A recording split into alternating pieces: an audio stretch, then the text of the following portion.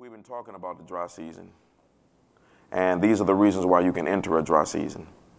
Lack of word time and prayer time. God is tested and strengthening your character. Lack of word time. What the Bible is to your spirit is what food is to your physical body.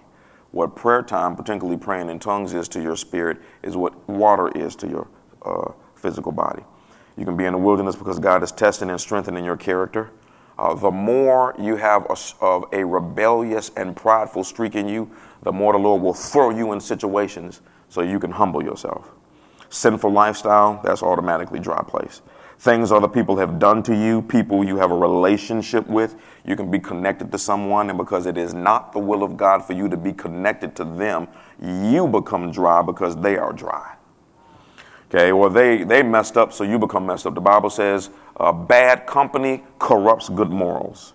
So a lot of people in jail right now simply because they went to the club with the wrong person. Let me rephrase that. Y'all know what I'm saying. Ain't no such thing as going to the club with the right person. Let me just get off of that. People you have relationships with, the city you are living in, it can be. Let me tell you this. It can be dry for you because you're in the wrong city. God told you to go right and you went left. Dealing with crazy people all the time, particularly in the area of careers. Laziness can cause you to be dry because laziness promotes more laziness. Diligence promotes more diligence. Not getting involved in your church or community can cause you to be in a dry place because one of the things, teaching sessions I'm going to go over is you are called to serve. Your whole life is about service. Jesus said, I didn't come to be served. How many know the Son of God got the right to be served? He said, I didn't come to be served. He said, I came to serve mankind. And so when you serve others, when you serve others, you bring fruitfulness to their life. You water their garden. And the scripture says, that good thing that you do for another, the same shall you receive of the Lord. So if you will not serve others, no one will serve you.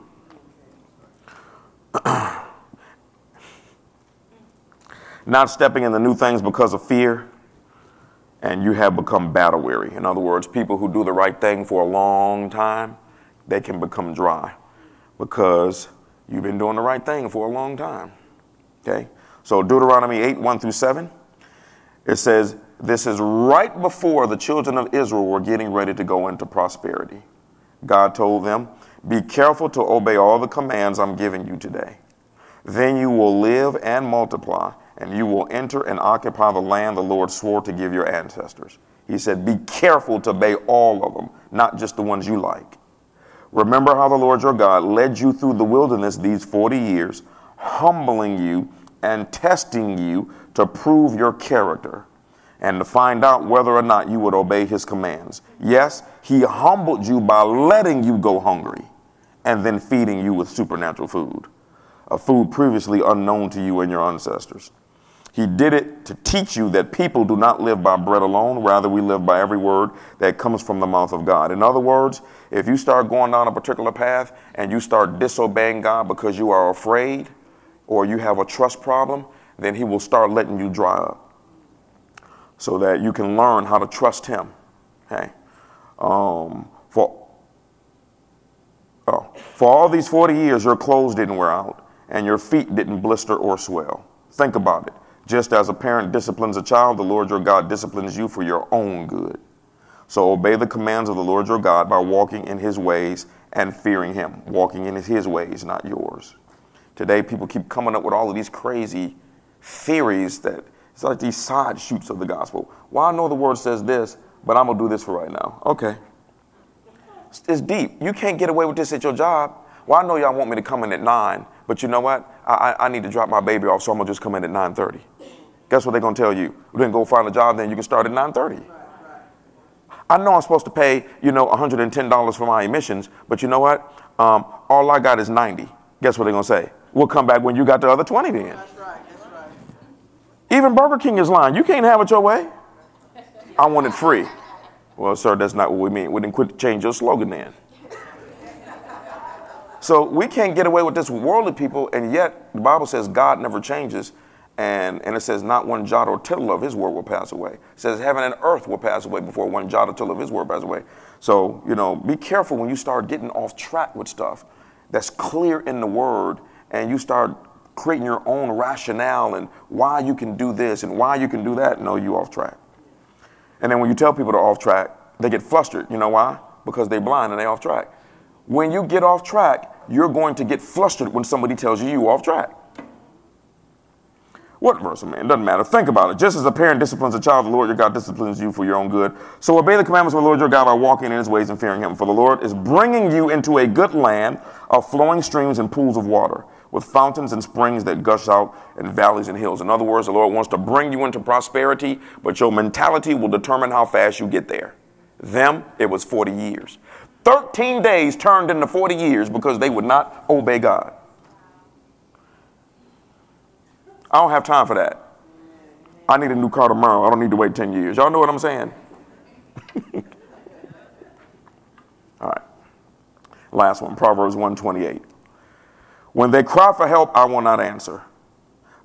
This is for individuals that just, you decide to go your own way and then you just start doing your own. You know what the sad part is about when you start disobeying? After you do it for a little while, it becomes callous and you actually forget you're doing it. When they cry for help, I will not answer. Though they anxiously search for me, they will not find me. Why? Because you hated knowledge and you chose not to fear the Lord. You rejected my advice and paid no attention when I corrected you. Therefore, you must eat the bitter fruit of living your own way, choking on your own schemes. For simple-minded people turn away from God to death. Fools are destroyed by their own complacency. But all who listen to me will live in peace, untroubled by fear of harm.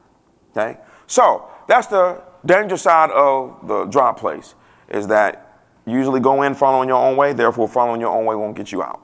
Okay?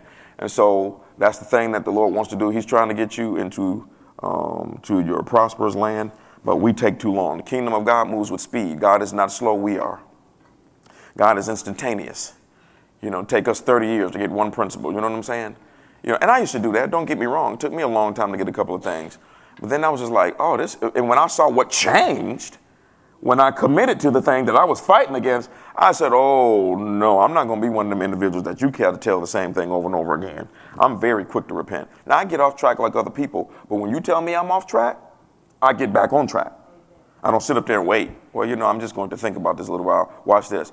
I'm going to pray. Anytime you're disobedient to something in the word and then you go pray about it, you invite Lucifer into your living room.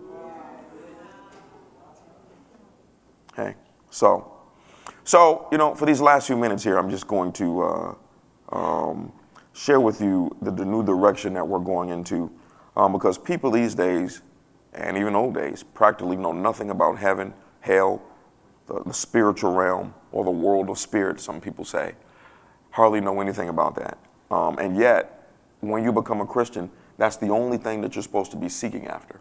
So I'm just going to kind of open this up a little bit. Let me say this. Well, my wife has always said this. This is a church for people that want God, not for people that want church. People who just want church services, this place is a turnoff to them. Because this place makes you get yourself together. Now we don't do it with no arrogant, I'm amazed at how people are so blown away at the fact that I tell people when I make mistakes, but that's called humility, you know what I'm saying? Supposed to be examples to the flock. If I act like I'm perfect, then you're going to feel like you bad when you make a mistake. I can guarantee I've made a whole bunch of mistakes. It's cool, because God doesn't bring a lot of mistakes to my attention, because mistakes have a way of playing. Any of you ever did something wrong and you didn't know that until you did something right? You're like, wait a minute, this is how this works? You know what I'm saying? And you're like, I've been doing this wrong all the time. Yeah, well, God knows that. And so, because God doesn't want you to feel bad. And so there are things that you are doing that if you are eventually going to find out on your own that it is incorrect, God won't say anything. He'll just let you keep on going. But it's the things that will destroy you that God will convict you about. Because the Bible says that God does not want any person to perish. Okay? So Proverbs 25:2. It says, it is God's privilege to conceal things. It is the king's privilege to discover them. So always remember this. God does not hide things from you. He hides things for you. With God, your whole Christian life, is a great big old Easter egg hunt. When it comes to the Easter egg hunts, they hide the eggs in such a way where if you're lazy, you can't find it. But if you're diligent, you'll start finding stuff. Well, that's how it is when it comes to seeking God. Is that there are things, because the Bible says you must be counted worthy for the things of eternity. And God is a God that wants to be sought after. He wants to be chased after. So as a result of that, he will hide blessings and revelation and advancement and promotion and insight and experiences only for those who seek him. People think I'm all deep and everything. I know I have a certain level of deepness, but it's not because I'm a preacher, because most preachers are not deep. I have a certain level of deepness because my wife will tell you I seek the Lord all the time. Now, there have been seasons in my life when I didn't. I was caught up in Krispy Kremes and television and movies and stuff like that. But you go through them seasons. Even the most diligent people who work out will tell you, man, sometimes, man, any of you ever just picked up the Bible? And as soon as you read it, you're like, I can't even do this today, Jesus. I just hope you're not mad at me. I just can't even do it today. God ain't mad at that. It's just human nature. You don't feel like doing stuff sometimes. It's not a mark against your soul. You stand before the Lord. Hey, you remember that day back in 1922 and December 31st at 5 p.m. when you picked up the word and said you couldn't even do it? We don't appreciate that. You know what I'm saying? Religion teaches you that foolishness, though. Okay? So it's God's privilege to conceal the thing. It's the king's privilege to discover it. Your whole life is supposed to be not you just coming to church. It's supposed to be you seeking God on a regular basis. There's nothing he will reveal to a preacher he won't reveal to you. There's nothing he will reveal to a prophet that he won't reveal to you. The Bible is written to sons and daughters, not the preachers. I got to keep saying that, and I wish I didn't have to say that. But there are so many people. Y'all remember what I read Wednesday? If you didn't, you need to go back and read that. We read like four verses. No, these are like chapters where Jesus was going off on the preachers. He was going off. I want to read it again. It was just so, he was going off. Because so that has not changed. Jesus is still mad at these preachers. Okay? Because his thing is, let me tell you the arrogance that you can walk in as a leader. First of all, this is not mine. The Lord asked me to manage it. Right. How do you manage something for someone that is perfect and you're not? How do you manage something for somebody that's always keeping it 100? And you trying to get 10% this morning. Okay, you know what I'm saying? How do you manage something for somebody that knows what this church is going to be like in 30 years? I don't know what's going to happen in the next 30 minutes. So to take that from him and then manage it with my own style and turn it into some type of scheme by which I control people. Y'all know what I'm saying? To make a name for myself so I can have a Rolls Royce and an airplane. And I'm not saying there's anything wrong with that if you do it correctly. I'm just saying, but that's the problem is that, I don't need to tell y'all what the problem is. You already know what the problem is. Let's just keep on going. 1 Chronicles 16:11, Amplified Version. Seek the Lord and his strength. Yearn for and seek his face and to be in his presence. How long? How long? This is how some people read this. Seek the Lord by going to church. And when it comes to his strength, ask somebody to pray for you. And be in his presence continually on Sunday morning during the service.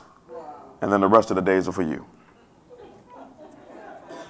Went to high school with a girl like that. I'll never forget that girl said, I don't want to mention her name so bad, but I think she's listening.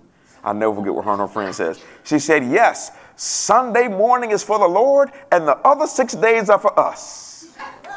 I just looked at her. In the words of the rapper, okay. All righty then. Okay? So seek the Lord in his strength, yearn for and seek his face and to be in his presence continually. I'm going to give you 5 or 6 bullet points right quick to show you how to do that. If you just tell somebody, seek the Lord, how? What does that mean? How do I do that? Number 1, study of the word. 2 Timothy 2:15. This is how you seek the Lord. It says, the King James Version, study to show yourself approved unto God, not men. Study to show yourself approved unto God, a workman that needeth not to be ashamed, rightly dividing the word of truth. So you have to stay in the word to make sure that God is approving of you. Because if you stay in the word, you'll see all type of stuff, that you're not doing. And the areas that you're not doing, that's the area that God is not approving of. So you have to make adjustments. I was preaching Wednesday. It's a trip when I read a scripture and I get convicted at the scripture that I'm teaching y'all. I was reading that scripture. Remember what Jesus said? He said, woe be to you shepherds. He said, because you have not tended to the lost sheep. They left and you didn't go after them. I'm reading this and the Holy Spirit is bringing to my attention, you're moving too slow with that person I told you to go after. And so I'm like, see, God did not approve of that. Doesn't mean he hates me. No, the Bible says God chastises. This deep part. If God don't say nothing to you, it's because he ain't thinking about you. Y'all twisted. The Bible says God only chastises those that he loves. So if he's constantly chastising you, it's because he's loving you. But the Bible says that those that are doing their own thing, it says those are the individual that says God lightly esteems them. Walk past you at the grocery store and he don't speak. I got to break it down in simple terms. My wife cracked me up laughing at me. Okay, so that's the first way you seek the Lord, is by spending time in his word. I talked about Wednesday, the Bible is a living document. When you read it, a portal opens up and stuff goes into your spirit and it enlightens your eyes. Second way is through prayer, particularly praying in tongues. If you don't pray in tongues, just ask us about that. We can have somebody pray with you in the back room. You'll instantly receive it. Okay, but prayer, 1 Corinthians 14:2. For if you have the ability to speak in tongues, you will be talking only to God, since people won't be able to understand you. You'll be speaking by the power of the Spirit, but it will all be mysterious. How many know? Heaven is a mysterious place. Angels. How many know? Your life is mysterious. You can't never figure out what's going on. You know what I'm saying? This is all mysteries. But the scripture says that when you pray in tongues, it says three things, minimum. It says you are building yourself up, making yourself stronger. You're building yourself up into the image of God. When you're praying in tongues, you're speaking the answers to the mysterious things that you're seeking after. You're also praying the perfect will of God. When you pray in tongues, the longer you do it, you're literally, how many of you say, no, that when you pray in tongues in the morning, if you do it for about 45 minutes to an hour, how many of you will agree that your day goes completely different? It goes really smooth. You know why? Because praying in tongues is creating a different road than the road you were going to go down before you prayed. That's the reason why it's smoother, okay? So praying in tongues is how you seek the Lord. And as a result of you doing these things, just the first two, has any of you ever had a conversation with someone and you sent them a text and they didn't respond right then? And they responded later on when you were on another phone call? Well, that's how it is with the kingdom of God. When you send out a question and you pray, you spend time in the word, they don't respond on your timetable. They respond to you at the least. I was talking to Jade a couple days ago. About business. And she can testify to this. I'm talking to her, and while I'm talking to her about business, the Lord drops a word on me for the people in business at Lionheart Church. It's a huge warning. It's a huge warning because of where he's taking them. So I got to figure out when he wants me to give that word. But I was like, good God. So, Jesus, we about to.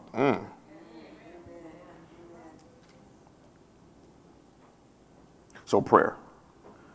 So and so the Lord will speak to you on his terms because they want to teach you. I'm gonna leave that alone. God is multifaceted.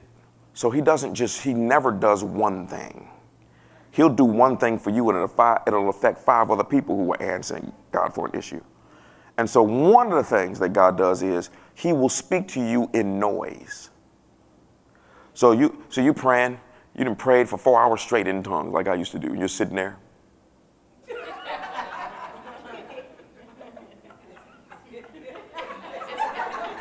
And they probably been having like.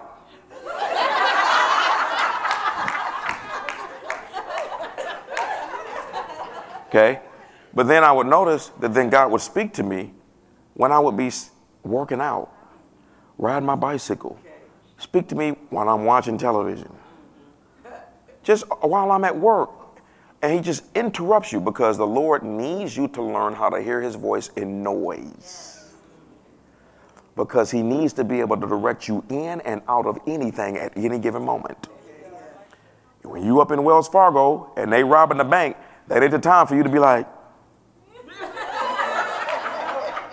no, you need to be able to hear from God. You pull up in front of the bank and the Lord says, sit in the car for 5 minutes. You need to be able to hear from God like that. Because God ain't religious. I don't know this, Let me tell you something. I said this Sunday. When you become a Christian, God changes your character, not your personality. That's right. So if you were a dork before you got saved, you're going to be a dork after you got saved. Okay? If you had a cool walk before you got saved, you're going to have a cool walk after you got saved. If you dressed fly before you got saved, you're going to dress fly after you got saved. If you were wearing high water pants before you got saved, you're going to be wearing high water pants after you got saved. God changes your character, not your personality. Now, sometimes your personality will change over time, you know, as you spend a lot of time with God. My wife will tell you that I have changed drastically. I don't know what that extra yes meant. Okay, so just remember that. And so God talks to you in your language. And you can miss God talking to you because he talks like you talk. Okay, if you're more of an educated person and you have proper sentence structure and you use, all that stuff that I'm working on, he will speak to you on that way. I can actually talk well when I want to. I just choose not to for some reason. I got to get better at that. If you talk ghetto, God will speak to you ghetto. If you use a lot of ebonics or a lot of slang terms, God will use slang terms with you. Because we are the ones that created all of these languages, not God. In heaven, they don't speak any of these languages, including Hebrew. They have their own language in heaven. So God speaks to you according to how you talk. God uses example again. Kenneth Copeland, he's a minister, but he's a countryman, live in the country. And so the Lord told him one time, son, if I send you a cow with some money in his mouth, have enough sense to milk the cow. I mean, that's how country people talk. Okay? And so he knew exactly what that meant. You got to analyze this for a second, okay? Why is it a cow with some money? What does it got to do with milking? God was trying to tell him, son, get the most out of everything that I give you. See? Look at a situation and get the most out of it.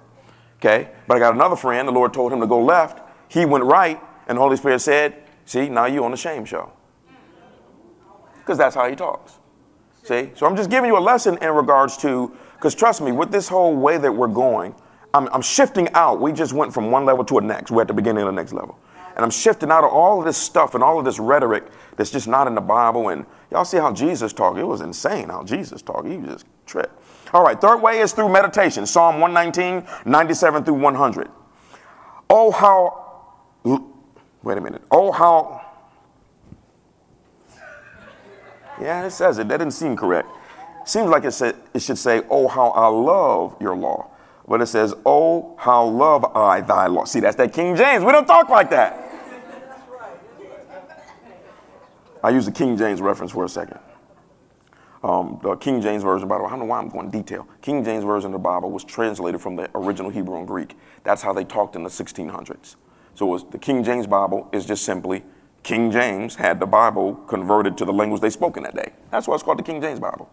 Well, I now use the New Living Translation because we have more of a modern, simplified talk. So yeah, King James can throw you off. Oh, how love I thy law. It is my meditation. How long? All the day. Through thy commandments, you have made me wiser than my enemies, for they are ever with me. I have more understanding than all my teachers, because your testimonies are my meditation. I understand more than even the ancients, because I keep your precepts. Okay? So this is how you seek the Lord. You spend time in the Word, you spend time in prayer, and then all day long you should be thinking about what the Word says. You should be visualizing certain things. You'll be trying to figure out and analyze certain things. And what does this mean? And the scripture says as you do that, it says you'll become wiser than everybody, including the folk that taught you. Fourth one, focus. 2 Corinthians 4, 17 through 18. For our present troubles are small and won't last very long. We don't believe that, though. How many know your problem seems really big? It's because you're seeing it as you are, not as it is. Yet they produce for us a glory that vastly outweighs them and will last forever. Whatever you're going through right now is producing something for your other side. And the longer you can stay in it, okay? We get so offended, and sometimes rightly so, when people do us wrong. But every time somebody does you wrong, every time you're going through something because of somebody else, God says, and if every second that goes by, something is stacking up for you for the other side. Stacking up, stacking up, stacking up, stacking up. That's why the Bible says, it says, blessed are you when men talk about you and persecute you. What did it say to do? It says, shout, run and leap for joy, because what? Great is your reward in heaven. In other words, they say you need to start shouting and jumping and running and acting a fool now, because when you get up there, that's exactly what you're going to do. How many know when the Lord tells you to shout, man, let me tell you something. Let me tell you something. If the Lord got a package for you behind his back and he said you might want to jump now, how many know you better jump? Because what God has for you ain't at your level. It's at his level. Y'all understand what I'm saying? So stop being worried about people talking about you because you're a Christian and you trying to do the right thing and the brother saying that you lame and all that type of stuff. Let me tell you something. Where my mindset is at, every man in this planet could call me a punk or a sissy. I don't mean that in a derogatory term. I mean in a slang term. They can call me a punk or a sissy, and I'm like, keep talking. So you're gonna need more men to convince me. And no matter how many you get, it will not be enough.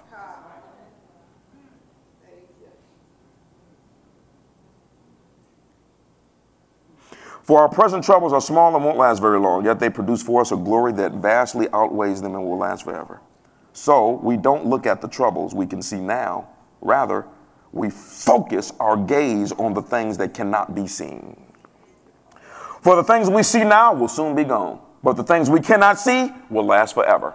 How can you look at what cannot be seen? Because if you keep looking at it, they will reveal to you what you can't see. We got folk, you know what I say? I told you whenever I'm rebuking all of the reverends, I put myself in the bunch. We got folk focused on coming to church, not trying to figure out what's in heaven. All right, next one, books. 2 Timothy 4:13. This is Paul. Paul was a very anointed man in Scripture. Got to his destiny early. He said he prayed in tongues more than everybody. The man got bit by a snake and didn't even pray. He said, when you come, be sure to bring the coat I left with Carpus and Troas. Also, bring my books, and especially my papers. Paul was a reader of books. Okay? This is another way that you seek the Lord. It's through the revelations of other men. The revelation of any man, know how deep he says he is. The revelation of any man is just one small revelation. Okay? And that revelation is only part of a greater full of revelation. You know what I'm saying? One of the reasons why I have advanced so quickly is because I was standing on the shoulders of other men's revelations. I took what they taught, studied it more, and got more revelation. If you take what I taught and then study it more, the God will give you more revelation than I got. Last one, and then we'll finish with the second half. Worship. 1 Chronicles 16:29, King James Version. This is the definition of worship. Give unto the Lord the glory due unto his name. Bring an offering and come before him. Worship the Lord in the beauty of holiness. So when you obey God with tithes and offerings, that's worship. And when you live holy, that's worship. You are worshiping the Lord more when you live holy than if you come to an altar and get on your knees. So living right and doing right is holiness. Romans 12:1, NASB version. I switched between, I don't need to share that. If you have a question, just ask me why I switch between translations. See, I done put myself out there now, Lord. The original Bible is written in Hebrew and Greek. It's the most expressive, they are the most expressive languages in the planet. So, like, for example, the word we use for love, in Hebrew, it uses 4 different words. We use love the same way. I love my church. I love my wife. I love my dog. I love pizza. I love Krispy Kremes. I love going on vacation, all of those things. We use love for the same thing. But in the Hebrew, it uses 4 different words. So one word is phileo, which is, that's the word you would use. If you have a friend, you would say, I phileo my friend. Okay? I love my friend. That's the, is it the Hebrew word or the Greek word? It's the Greek word. See, that's why I didn't want to go into this. Okay, so it's one of the words for love. Let's put it that way, for a friend. Eros, where they get the word erotica from, is the word that they use for sexual type of love. When I say I like having sex with my wife, you would use the word eros. Agape is the one we all trying every day. That's the God type of love. The ability to love people when they do you wrong and they cheat you out your money and they cut you off in traffic and your husband getting on your nerve and your wife getting on your nerve and the kids getting on your nerve and the goldfish getting on your nerve. Yeah, all that. Okay. That's the agape love. So the different, when men the Bible is accurate in the other translations, but when they translate it from the original, sometimes they got to pick which word they would use. Because sometimes the Hebrew might give 6 words for one definition. And they got to figure out, okay, all of them kind of are synonyms, but which one do we pick? And so sometimes one verse does a better job of the other. Y'all follow me with that? Good, I got you. Education today. Where am I at? Romans 12:1, NASB. Therefore, I urge you, brethren, by the mercies of God, to present your bodies a living and holy sacrifice acceptable to God, which is your spiritual service of worship. So you sacrificing for God, living for God, doing what is right, being willing to advance his agenda in the earth. This is all service of worship. Hey, before I was a preacher, I was there first and I left last. I didn't care what they asked me to do. It was a 5,000 seat sanctuary and they could put me way in the back by a door all by myself. I didn't care because I knew the Lord was recording me on a machine. If you're going to do anything for anybody, most people do everything more for everything else except for the Lord. And then you wonder why you're struggling with everything else. Revelations 4:8-11. Each of these living beings we talking about in heaven, I'm going to go slow. Each of these living beings, this is talking about, these are multifunctional bodyguards at God's throne. Each of these living beings had 6 wings, and their wings were covered all over with eyes, inside and out. Day after day and night after night, they keep on saying, holy, holy, holy is the Lord God Almighty, the one who always was, who is, and who is still to come. And just a little side note, chicken nugget, as they say, free. These beings, talk about, has all of these eyes on the inside and the outside. Y'all remember that scripture that says that the eyes of the Lord? It's talking about them. The eyes of the Lord search throughout the planet, looking for someone who through whom which God can show himself strong. It's talking about them dudes. Yeah, they are. But the only way I can explain it is how the Holy Spirit told me yesterday. He said they are the ultimate computers. These are beings that have computing power and singing power. Right now, they have computers that every time they hear certain word, they analyze every phone call. They're not going to tell you this. They have computers that analyze every phone call. When certain words pop up, it flags it. Computers, supercomputers, they can hear everything at the same time. And so if you say the word terrorist, or if you say attack, or if you say bomb, it instantly flags it to see who is this? Do they need to be investigated? Okay. Well, these beings, they make a computer seem like a rock. They know and see everything. They can see into your cellular system. And the fact that they have wings on the outside and the inside means that they can see everything on the outside and they can see everything on the inside. They can see everything. And they have no limit on their eyesight. They are the eyes of the Lord that go throughout the planet looking. Oh, there's one, Lord. You can use him. Better lift your hand and say, that's going to be me. All right. Whenever the living beings give glory and honor and thanks to the one sitting on the throne, the one who lives forever and ever, the 24 elders fall down and worship the one sitting on the throne, the one who lives forever and ever, and they lay their crowns before the throne and say, you are worthy, O Lord, to receive glory, honor, power, for you created all things, and they exist because you created what you pleased. So another form of worship is to actually bend on knee, lift your hands, or lay prostrate, and just begin to worship the Lord and tell him how good he is. That's very dangerous because you will begin to attract heavenly things. Doing that comes with some of the greatest experience. I will never forget, I read a book called Good Morning, Holy Spirit by Benny Hinn. And he talked about how he would just sit and lay and kneel before the Lord. Good Morning, Holy Spirit by Benny Hinn. And he would just sit there and he talked about, when you see a Benny Hinn being able to just sing that song and all of those. I know he blowing people. I wish he wouldn't do that either, but the man is legit. How many believe that honestly, how many believe that you are a legit Christian? I mean, you really do love the Lord. Okay, lift your hands. But how many know you got some stuff that we can't stand either? You know what I'm saying? We might not like the way you drive. We might like your hairstyle, you know? Your breath might be dry all the time or something. You know what I'm saying? It's stuff that you just...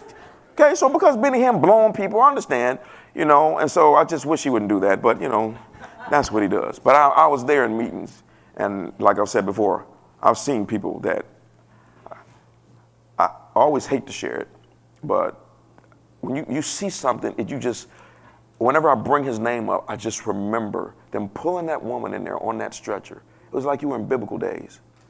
And pulling that woman there on that stretcher, and it was like her bones were the size of a toothpick. And they had a white sheet over this lady. And I never forget Benny Hinn and all that 20,000 people. Benny Hinn leaned over and whispered something in that girl's ear. And they had me down front as one of the main ushers. So I'm down front right at the stage. So I'm looking at this. And that man whispered something in that girl's ear. And I watched that woman's body grow back to life in front of my very eyes. So you ain't gonna tell me that man is fake. I was there when he put his hands, he put his hands on that girl, and the girl levitated right there in front of Benny Hinn. And he smacked her down, and he said, everybody pray. She got 7 demons. He cast them out about 10 seconds. He said, 1, 2, 3. They're just coming out. Can't handle all of that power with 20,000. And then when the demons were going, the girl just jumped up and started shouting because she was free, started running around. Everybody was running. So, but anyway, one of the ways Benny Hinn got to that level is because of the long amount of times that he would spend in worship. Okay. The first time that I did that, I did it for about an hour and 15 minutes. I just got on my knees. And all I did was, because I didn't know if I was doing it right or wrong, all I did was just kept trying to think of, in my mind, things that I could worship Jesus and the Heavenly Father about, tell him how good he was. Sometimes I repeated things 30 times. Father, I just want to thank you. I want to give you praise. I want to give you glory. I pray in tongues and I come back. I'm just worshiping you, Lord. And you feel stupid, when you first do this for the first time. And time goes by and I was doing that. I'll never forget this. After about an hour and 15 minutes, I got up. And when I got up, there was a being there kneeling with me. I will never forget that. I don't even know what it was. I don't even know how to explain it. And I don't know if it was the Holy Spirit. I don't know. And when I left, I heard the being say, please come back. Because worship is something that God cannot do for himself.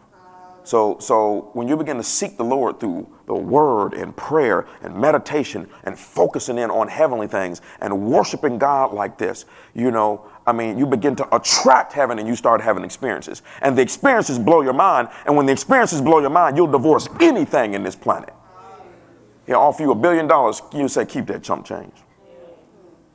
I know some of you are like, well, let me just at least. I ain't there yet, Reverend. You will be. You realize if you a billionaire, God still says you poor. You broke. Billionaire ain't nothing. Ain't nothing. Remember what God said? He said, really, if you are a real billionaire, God says you're still broke. He said, because the goal is for you to be able to lay up gold as dust. That's what it says in the Old Testament. It says God's will is for you to be able to lay up gold. What you mean lay up gold as dust? You know what I'm saying? The Bible says crazy stuff. You just read it. Hallelujah. Wait a minute. Lay up gold like dust. That's a lot of gold. Yeah, you would have so much that gold would be that insignificant. It would just be dust to you. I have no idea the level of prosperity is on the other side. Okay? So just remember that. One of the reasons why they had me, I'll share this because, I'm good. We're almost done. One of the reasons they had me down front is Benny Hinn. The more you start walking in the dimension of things that's starting to happen to us, crazy people start coming to the church. So they showed me this picture of this lady. This is just a little comical story.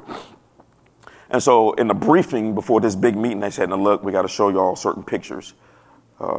This is the serial killer that's trying to kill Benny Hinn. So if you see him, and these are the 3 that want to marry him. So if you see them, and I'm just like, what?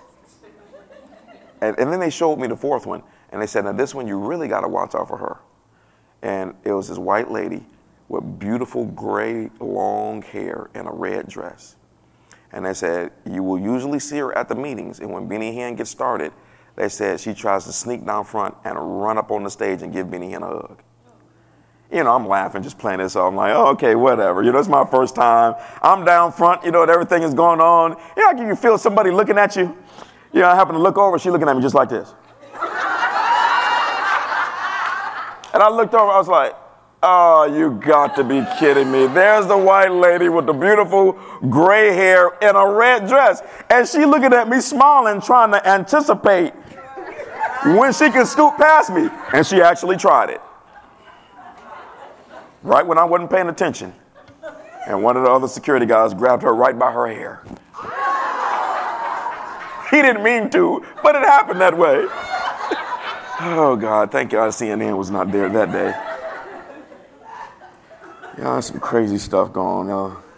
All right, so those are the ways that you seek the Lord. You'll have to listen to it again to record all of that as you practice that. It says that's how you begin to dwell in the presence of the Lord continually. When I'm driving down the street, this stuff is so in me. I'm thinking about, I study heaven so much, I'm always thinking. And because I'm always thinking, meditate means to chew over and over again. You ever see a cow? They grab a bunch of grass, and what do they do? Just swallow the grass. You know what I'm saying? No, the cow is squeezing all of the nutrients out of it, and they just chew that thing. That's what meditating. It means to chew over a particular principle, a particular revelation. If you want to think about angels, you're just thinking about what do they have the ability to do. And so as you do this, you're in the presence of God continually, and the Lord will reveal things to you.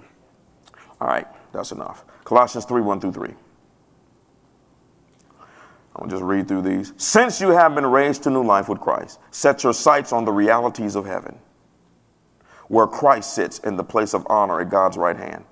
Think about the things of heaven, not the things of earth. For you died to this life, and your real life is hidden with Christ in God. And when Christ, who is your life, is revealed to the whole world, you will share in all his glory. That's a deep statement when the Bible says that we have a joint inheritance with Jesus Christ. We don't know how much this man owns, y'all. We know the universe is expanding at the speed of light, but that's all we know. That's as far as we can see. These little stupid beer commercials got us in heaven, on a cloud playing a golden guitar with a frisbee running around your head. Man, ain't nobody trying to see all that. I'm sorry. This is what I think when I see the commercials. I know y'all are like, oh, hallelujah, I'm going to have a heavenly banjo. Man, I don't need no banjo. I want to know where my house is at. Okay, y'all, but here you go, Catholic moment, okay. Nothing wrong with the Catholic brothers, unless they're not saved. So the scripture says for us to seek on heavenly things. I'm going to close with a few statements to let you know about something that we're going to study just maybe for a couple of weeks, I don't know, because my teaching changes. And I think you understand. Luke 8:9-10. Jesus' disciples asked him what this parable meant. He replied, you are permitted to understand the secrets of the kingdom of God. But I use parables to teach to others so that the scripture might be fulfilled. When they look, they won't really see. When they hear, they won't understand. Something is very important for all of you to realize. If you don't want to hear the truth, Jesus will make sure you don't get it. I do not like that principle. How many of you know it don't matter what I don't like? Disciples came to Jesus in another passage. They said, Lord, why do you keep confusing them like that? He said, simple. They closed their eyes and ears and they closed their hearts. So I'm just respecting their wishes by giving them what they don't want to hear. So he said, with y'all, I speak plainly. He said, because you're allowed to know the secret things of heaven so that you can live like gods on the planet. But the folk that don't want to hear the truth, we make sure that we rearrange things in their life in such a way to confirm that God is not real. Well, I don't believe in God. So guess what? The evidence will keep coming to you that he does not exist. I don't believe in preachers. Well, the evidence will keep coming to you to respect what it is that you wish. You don't want to hear a preacher, so they will respect that. That's a very dangerous law. And the tripped out thing is it'll even happen with your dreams. If you're like that, you'll start having dreams to confirm what you don't want to hear. And so this is the reason why, when we're giving somebody a word, we're giving them a prophecy, we're telling them the Lord is going to make them a gazillionaire and advance them into another planet, using a spaceship with tinted windows and all that. Oh, I receive it all. But the moment I tell them, hey, you just made a mistake. Just make the small adjustment. Oh, no, I can pray just like you. And then God forbid we tell them, let me tell you how the Lord uses my wife and I. Any true pastor, the Lord would do this. And that is, if somebody gets off track and you tell them to get back on track, if they not only do they not get on track, but they then leave your church, then the Lord will then plague us with dreams to confirm that we were correct. Because he can't have us thinking that we were wrong and we told them the truth. Okay? And so now, if I'm wrong, I'm wrong. Okay? Erica's husband, I was just thinking about that this morning. We had a counseling session and him and I got into it. It was a small disagreement. It just went south. And so it's the only counseling session where I got in the flesh. So we parted ways, and on the way home, that's the only time in my life that I thought God was going to kill me. He was that angry with me. I don't never want to feel that again. And so because of that, the Lord, some of y'all were here, the Lord required me to pull him up. I remember when he came to church the next time, which I was surprised he came. He was sitting over there, and when I said, "Hey, Thomas, I need you to come up for a second," it was the look on his face like, this brother done already embarrassed me probably. Now he about to do it publicly? And I didn't embarrass him probably. We just, he didn't see eye to eye or something.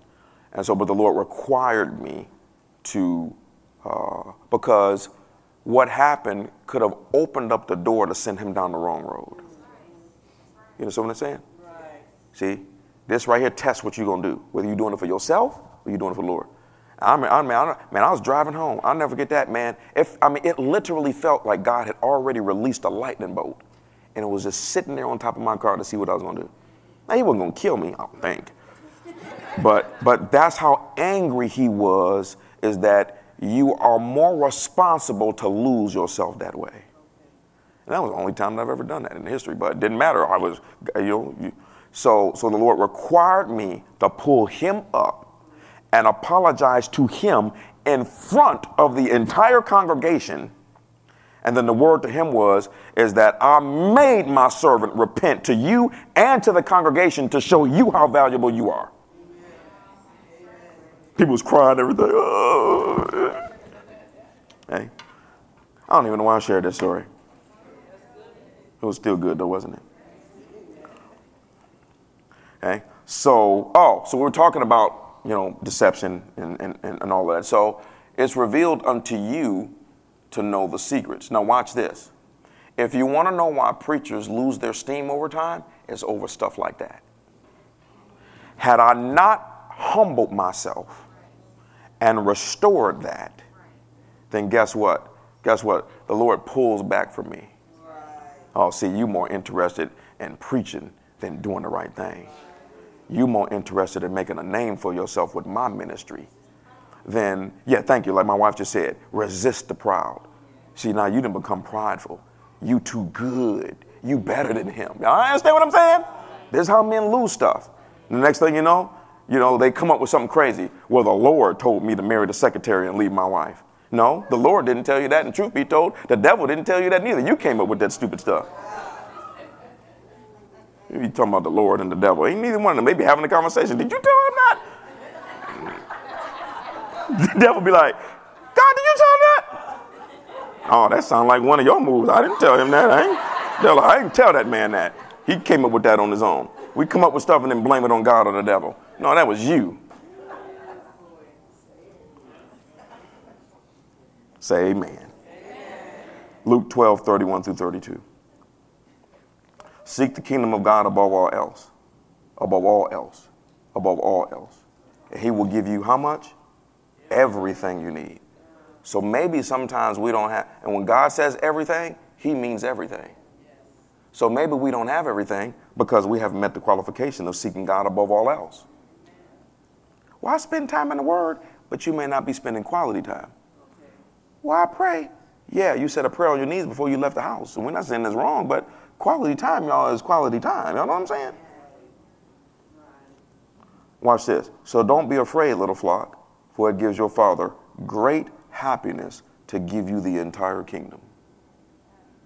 There is nothing that they will hold back from you now. It just depends on how hard you seek. And they can get, Kenneth Hagin said the Lord pulled him into the spirit one time so deep, he asked the Lord, I need you to turn this off now because I'm scared. Because the things of the spiritual realm in heaven are the things in, how can I put this? There is nothing in heaven that is scary, but it is so beautiful it's scary. The music sounds so good it scares you. You understand what I'm saying? I got to stretch your imagination when it comes to this. That's why the Bible says when you go to heaven, you got to get a different body. Because you go up there with this one, just the light will destroy you. The Bible says the light in heaven is 7 times greater than a noonday sun. When we leave church in a few minutes, you're going to step outside, look at that sun in the sky, and say, heaven is 7 times brighter than this? You couldn't withstand that with a human body. We can't even look in the sun. I told you, I'm thinking about staying home from the one race stand because the sun is too hot. That was a joke. I'm going to be there. You spend the first 12 to 16 years of your life simply preparing for the next 60. Think about that. And yet we don't think we're supposed to spend time with God to prepare for eternity. Think about that. 12 to 16 years, 8 hours a day. I know y'all get a little break. 8 hours a day just to prepare for when you graduate from high school or college. Studying subjects day after day. Sitting up there, just subjects that you could care less about, everything. And we think that you're not supposed to prepare that way for eternity. Sadly mistaken. Matthew 18:3-4. Then he said, I tell you the truth, unless you turn from your sins and become like little children, you will never get into the kingdom of heaven. So anyone who becomes as humble as this little child is the greatest in the kingdom of heaven. All right. It's 11 o'clock. Give me 5 to 10 more minutes and I'll be done, because this, where I end, is where we start. He said that if you don't humble yourself as a child, he said the person that humbles himself as a child is the greatest in the kingdom of heaven. So your humility in planet Earth will determine your standing in heaven forever. It is the least subject that's taught, but yet it is the most important. Rick Joyner said that when he was in heaven, he was caught up there, before he was allowed to walk around, the angel told him, put this on. He said, y'all know what a potato sack looks like? He said this was the most drab, ugly, raggedy looking thing. And he looking at everybody in heaven with all of these glorified bodies, and people got diamonds built into their chest. And he said clothes made out of gold and light. He said, man, this was amazing. And they said, yeah, but put this potato sack on. He was so embarrassed to wear that thing. But he said after he put it on, he said every place that he went, everybody would stop and bow to him. And they just bowed. And he said, he asked the angel, why is everybody bowing to me while I got this raggedy thing on? The angel told him, you see things as you are, not as they are. He said, you have on the mantle of humility, and anybody who wears that is a king up here. So what I have to do is, it's when we read the Bible, it's only half the understanding. It's as there are people sitting right in here right now that have had visions of heaven. There are people that have been caught up to heaven. Lisa told you she's been caught up to heaven and caught down to hell. There are men, we have to pull from their stories as well as our own experiences to get the other half, the completion of what the scripture is saying. Because here it said the person that carries himself like a child is the greatest. Not the person who got to church, not the person who pray, not your grandma who have coffee with Jesus every single morning. None of them. The person who carries themselves low is the greatest in the kingdom of heaven. And I'll never forget this. He said that underneath this potato sack, he had on his armor. And he said even though everybody was bowing to him, he just got so embarrassed about this humility. How many of you know sometimes walking in humility feels like you're losing? And so he said when the angel wasn't looking, he said he pulled the thing back. And he said his armor, because it was made out of light, he said his armor, mind you, he's looking at himself. And his armor began to shine forth. And when he saw that beam come out like that, I'm not wearing this thing no more. Said he threw the whole thing off. Watch this. He threw the whole thing off. And the brightness from himself shined so bright, he went completely blind and couldn't see. See, this is what we're getting over to, is merging the reality of heaven with the reality of earth to cause you to shift. You know what I'm saying? That's what I saw. We're going somewhere real fast, but it's going to take a lifetime to get there. And so he said, help, I'm blind. The angel said, put the cloak back on. So he said he put the thing back on. And he said when he put the thing back on, he said that, of course, the light no longer shine. But you know how if you walk from outside in the brightness and you walk in the room you can't see? Yeah. He said even though he had the cloak back on, he said it took a while for his eyesight to come back. Yeah. And the angel explained to him. He said, when you look at yourself, you're always in pride. Even when you look at yourself and what you can't do is pride. Because the Bible says you can do all things through Christ. So when you say you can't do something, that's pride. Because you're looking at yourself. You're looking at what you can do and you're looking at what you can't do. Instead of walking in humility, you realize you couldn't breathe if it wasn't for Jesus. And so he said, why did my eyesight come back immediately? He said, because when you get over into pride, it takes a while for you to come back to humility. Because you saw yourself. Hey? So that's caught up in, y'all ain't seen nothing yet, y'all. We going someplace for real. They're going to be stacked up in here. We're going to have 10 locations at the same time. Because the truth be told, the whole planet been working on this type of stuff. This is what Jesus taught. Hallelujah. This stuff. The lesson for today is 5 steps on how to have a good life. Anybody trying to hear that mess? Jesus didn't preach no 5 steps on nothing, did he? He said, do this and this will happen. Do this and that'll happen. Matthew 8:11-28-30. Jesus said, come to me, all of you who are weary and carry heavy burdens, and I will give you rest.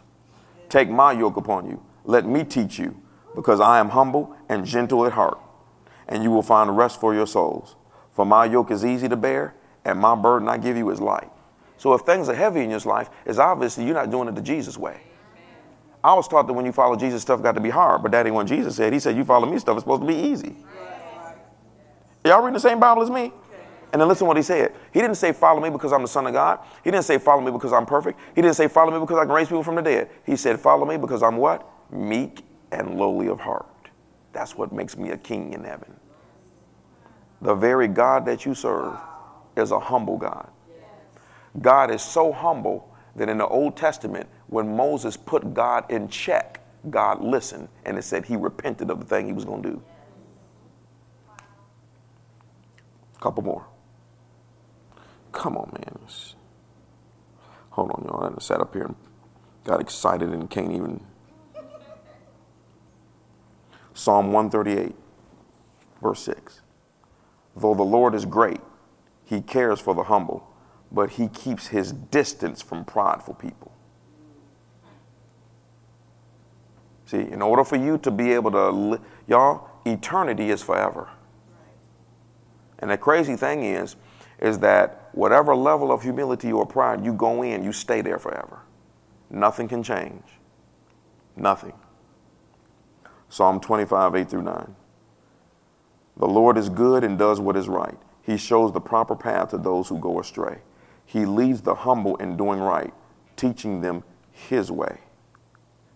Always remember this. God does not lead people who are on the wrong path. There's only one way God will lead you if you're on the wrong path, and that is back to the right path. If you get on your own road to do your own thing, God stops leading you. He stops. They don't give you instructions on the wrong path, except for how to get back on the right path. Then they start giving you more instructions on how to prosper. But if you go on the wrong path, why is the Lord going to keep giving you instructions for prosperity and you're on the wrong path? Numbers 12, 1-8. Second to the last one. While they were at Hazeroth, Miriam and Aaron criticized Moses because he had married a Cushite woman. They upset because of a multicultural marriage. That ain't changed either. They said, has the Lord spoken only through Moses? Hasn't he spoken through us too? But the Lord heard them. Now, Moses was very humble, more humble than any person on planet Earth. How many know when God says you're the most humble person on planet Earth, you must be doing something? So immediately the Lord called to Moses, Aaron, and Miriam and said, come out to the tabernacle, all 3 of y'all. So the 3 of them went to the tabernacle. Then the Lord descended in the pillar of cloud and stood at the entrance of the tabernacle. Aaron and Miriam, he called, and they stepped forward. They thought they was about to get a prophetical exaltation. Might have thought the Lord was saying, I'm going to replace replace Moses with y'all. And the Lord said to them, now listen to what I say. If there were prophets among you, I, the Lord, will reveal myself in visions. I would speak to them in dreams. But not so with my servant Moses. Of all of my house, he is the one that I trust. It's an issue with God. Not how many mistakes you make, but can he trust you? Wow. Lord already told me I was going to make it to the end. Because of one, let me tell you something. I know I am. Before I opened this church, The Lord, here's a humility thing again. The Lord came to me and said, this is exactly what he said. The video I showed you at IHOP, I was at IHOP praying. And the Lord said, before you open this church, you're going to do one thing. He said, you're going to humble yourself and you're going to write your father a letter telling him and apologizing that you judged him incorrectly. That's what the Lord made me do. Okay? And he had done some things, nothing crazy, but he didn't support me with ministry, so I was offended and different things like that. And the Lord told me, yeah, but you still viewed it wrong. Regardless of what he did, you viewed it wrong. So I had to write my father a letter concerning me apologizing and thanking him for my upbringing, et cetera, et cetera. And then my dad told me that's the last thing I was waiting before I died. Wow. Yeah, he died, I don't know, 2-3 years later or something like that. And so, was it a couple years later he passed? Can't remember. Yeah, that happened when we first moved down here. And then when I wrote the letter, I cannot explain what happened. But what happened, the Lord told me, you'll make it to the end just off of that because you humbled yourself. That's why he trusts me. I still do stupid stuff too, you know what I'm saying? I mean, I had to repent in front of the man, you know. I'm just saying, you know, God trusts your ability, though, to get things right. It's not will you make mistakes or not. It's will you humble yourself when I bring a mistake to your attention. It's not possible to live for God without making mistakes constantly. Okay? He said, I will speak to them in dreams, but not with my servant Moses. Of all my house, he is the one I trust. I speak to him face to face, clearly, and not in riddles. He sees the Lord as he is. So why were you not afraid to criticize my servant Moses? Okay? So your humility will determine how God deals with you. Moses was extremely meek. The Bible says he was the meekest man in the entire world. And so as a result of that, God dealt with him as though he was in heaven and talked to him face to face. So a lot of times people can't hear from God because one of the things that my wife have learned is people can seem like they're doing stuff on the outside. It was just somebody here recently. We've been ministering to this lady and everything. She does not go to this church, so you don't get to, oh, is it me? Oh, ministering to this lady and everything. And then and something just happened that revealed to us, this lady is crazy. God sees the heart, not you walking around, hi, I'm super saint. I just flow in the peace and stop. People that talk like that, crazy, run. I'm just letting you know. Y'all, I don't make this stuff up. You remember what Jesus said? I'm done. It's 11:12. I'm going to be stunned at 11:15. Y'all remember what Jesus said? He said it was two guys at the temple. And he said one guy was standing in front of the temple saying, Lord, I'm not like that sinner back there. I tithe. I do this. I live righteous. I pray 3 times a week, and I do all of that type of stuff. And Jesus said, while he was doing that, he said the sinner was in the back. And this is what he said, Lord, I'm not even worthy to be in here. I'm just asking you to forgive me of my sins. And remember what Jesus said? The sinner went home justified, while the dude up front still had his sin. Remember what Jesus said? He said the fact that you say you have no sin proves you got them all. I don't care nothing about you know what I'm saying? Oh, Lord. I'm sorry, I'm done. So your humility determines how God deals with you. You know, and unfortunately, that's something that my wife and I have to deal with, is that we're always dealing with people who think they can do a better job running the church than we can. I'll be like, look, if the Lord would let me, I would let you do it. We make this look easy. And it fairly is, only because we're in the will of God. But trust me, you come up, when I say up here, you can step into this role if you want to, you'll be dead in 2 weeks. Some of the stuff that we deal, we're not talking about preaching, preparation. We're not talking about talking to people and counseling the people. Just the generals who show up from hell in my living room sometime. One showed up with a helmet with ox horns on it. I had to say, I'm supposed to be intimidated of you? Folk can't deal with that type of stuff. You see one devil, you run. Not me. Smith Wigglesworth said he woke up in the middle of the night, said the devil was standing at his bed. He said, oh, it's just you, and went right back to sleep. It's always worth repeating. Oyedepo said him and his group, they went and stayed in a hotel. Some of you heard this before. He stayed in a hotel, and this, you know, it's coming over here now, but over here, overseas, this is off the chain. And he said he opened up that hotel room. And he said it's a figure standing there with no face, all black on, with a black hood. And he said when they opened the door, the figure was looking at him just like this when he opened up the door. You imagine walking in your hotel room and you see that? You be going right back downstairs. Hey, man, I don't even need a refund, dog. I'm out. Okay? Matter of fact, I'm sleeping in my car tonight. Okay? You imagine walking in your room? And he said he opened up the room, and that thing was looking at them. See, they know where you're going, okay? Folk like us, they see our power, so they coming to try to intimidate. You can't intimidate this. Hallelujah.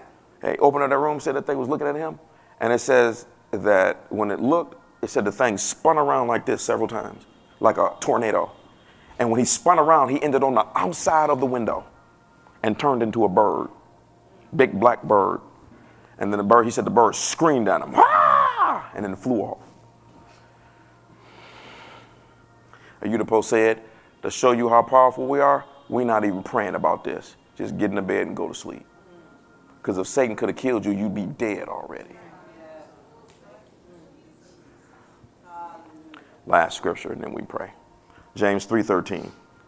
If you are wise and understand God's ways, prove it by living an honorable life, doing good works with the humility that comes from wisdom.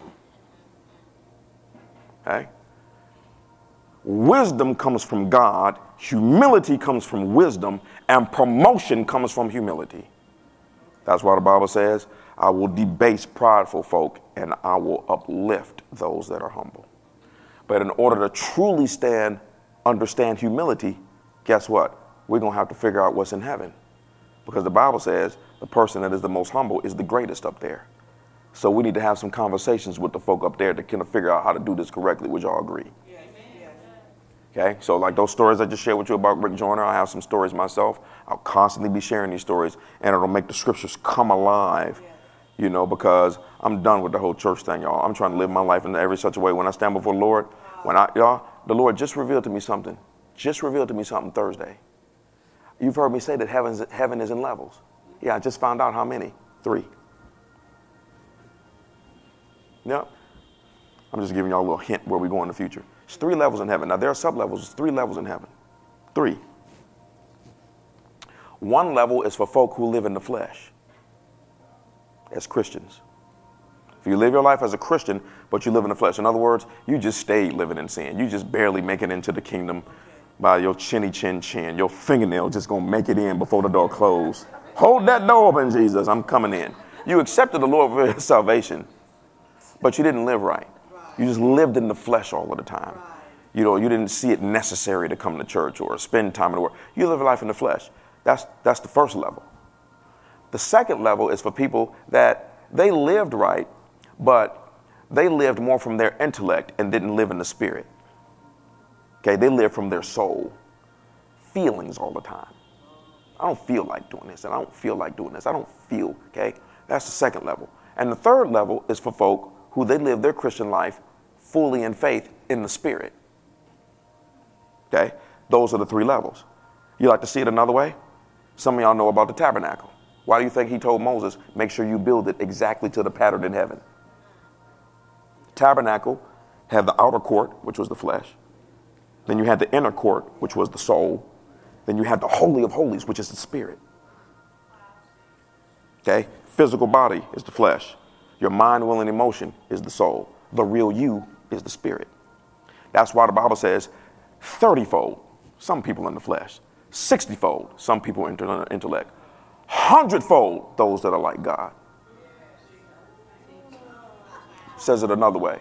Oh, I told you. Y'all think I'm playing. I'm in another zone right now. If you're a first-time visitor, hold on. We'll be done in a second. You're like, oh, no, we're not about to be done with this. Scripture says it another way. That which is acceptable. Okay? So you accepted Jesus Christ as your Lord and Savior. Talking on multiple levels here. You accepted Jesus Christ as your Lord and Savior, but you lived in the flesh. So you lived in the flesh, but because you accepted Jesus, they will accept you into heaven. So you're acceptable. That's the acceptable will of God.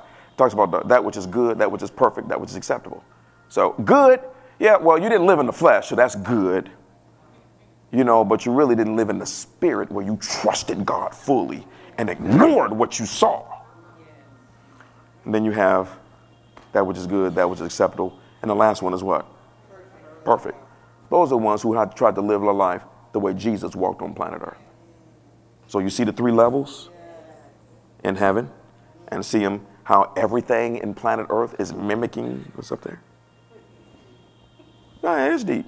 That's how we teach 100% now, to help you understand what is up there. So now, oh, Jesus, we got to go study the Bible all over again. See what I'm saying? Kimberly like, I don't know if I want to run, throw my phone at him, or throw up. I don't know what I want to do. She's just looking like, oh, this is, ooh. So we're tapping into it. Okay?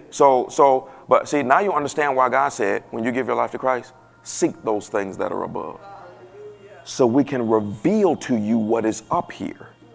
And then you will understand better what is down there, so that you can adjust and behave accordingly.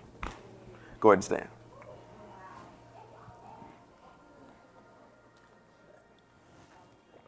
Thank you, O Lord.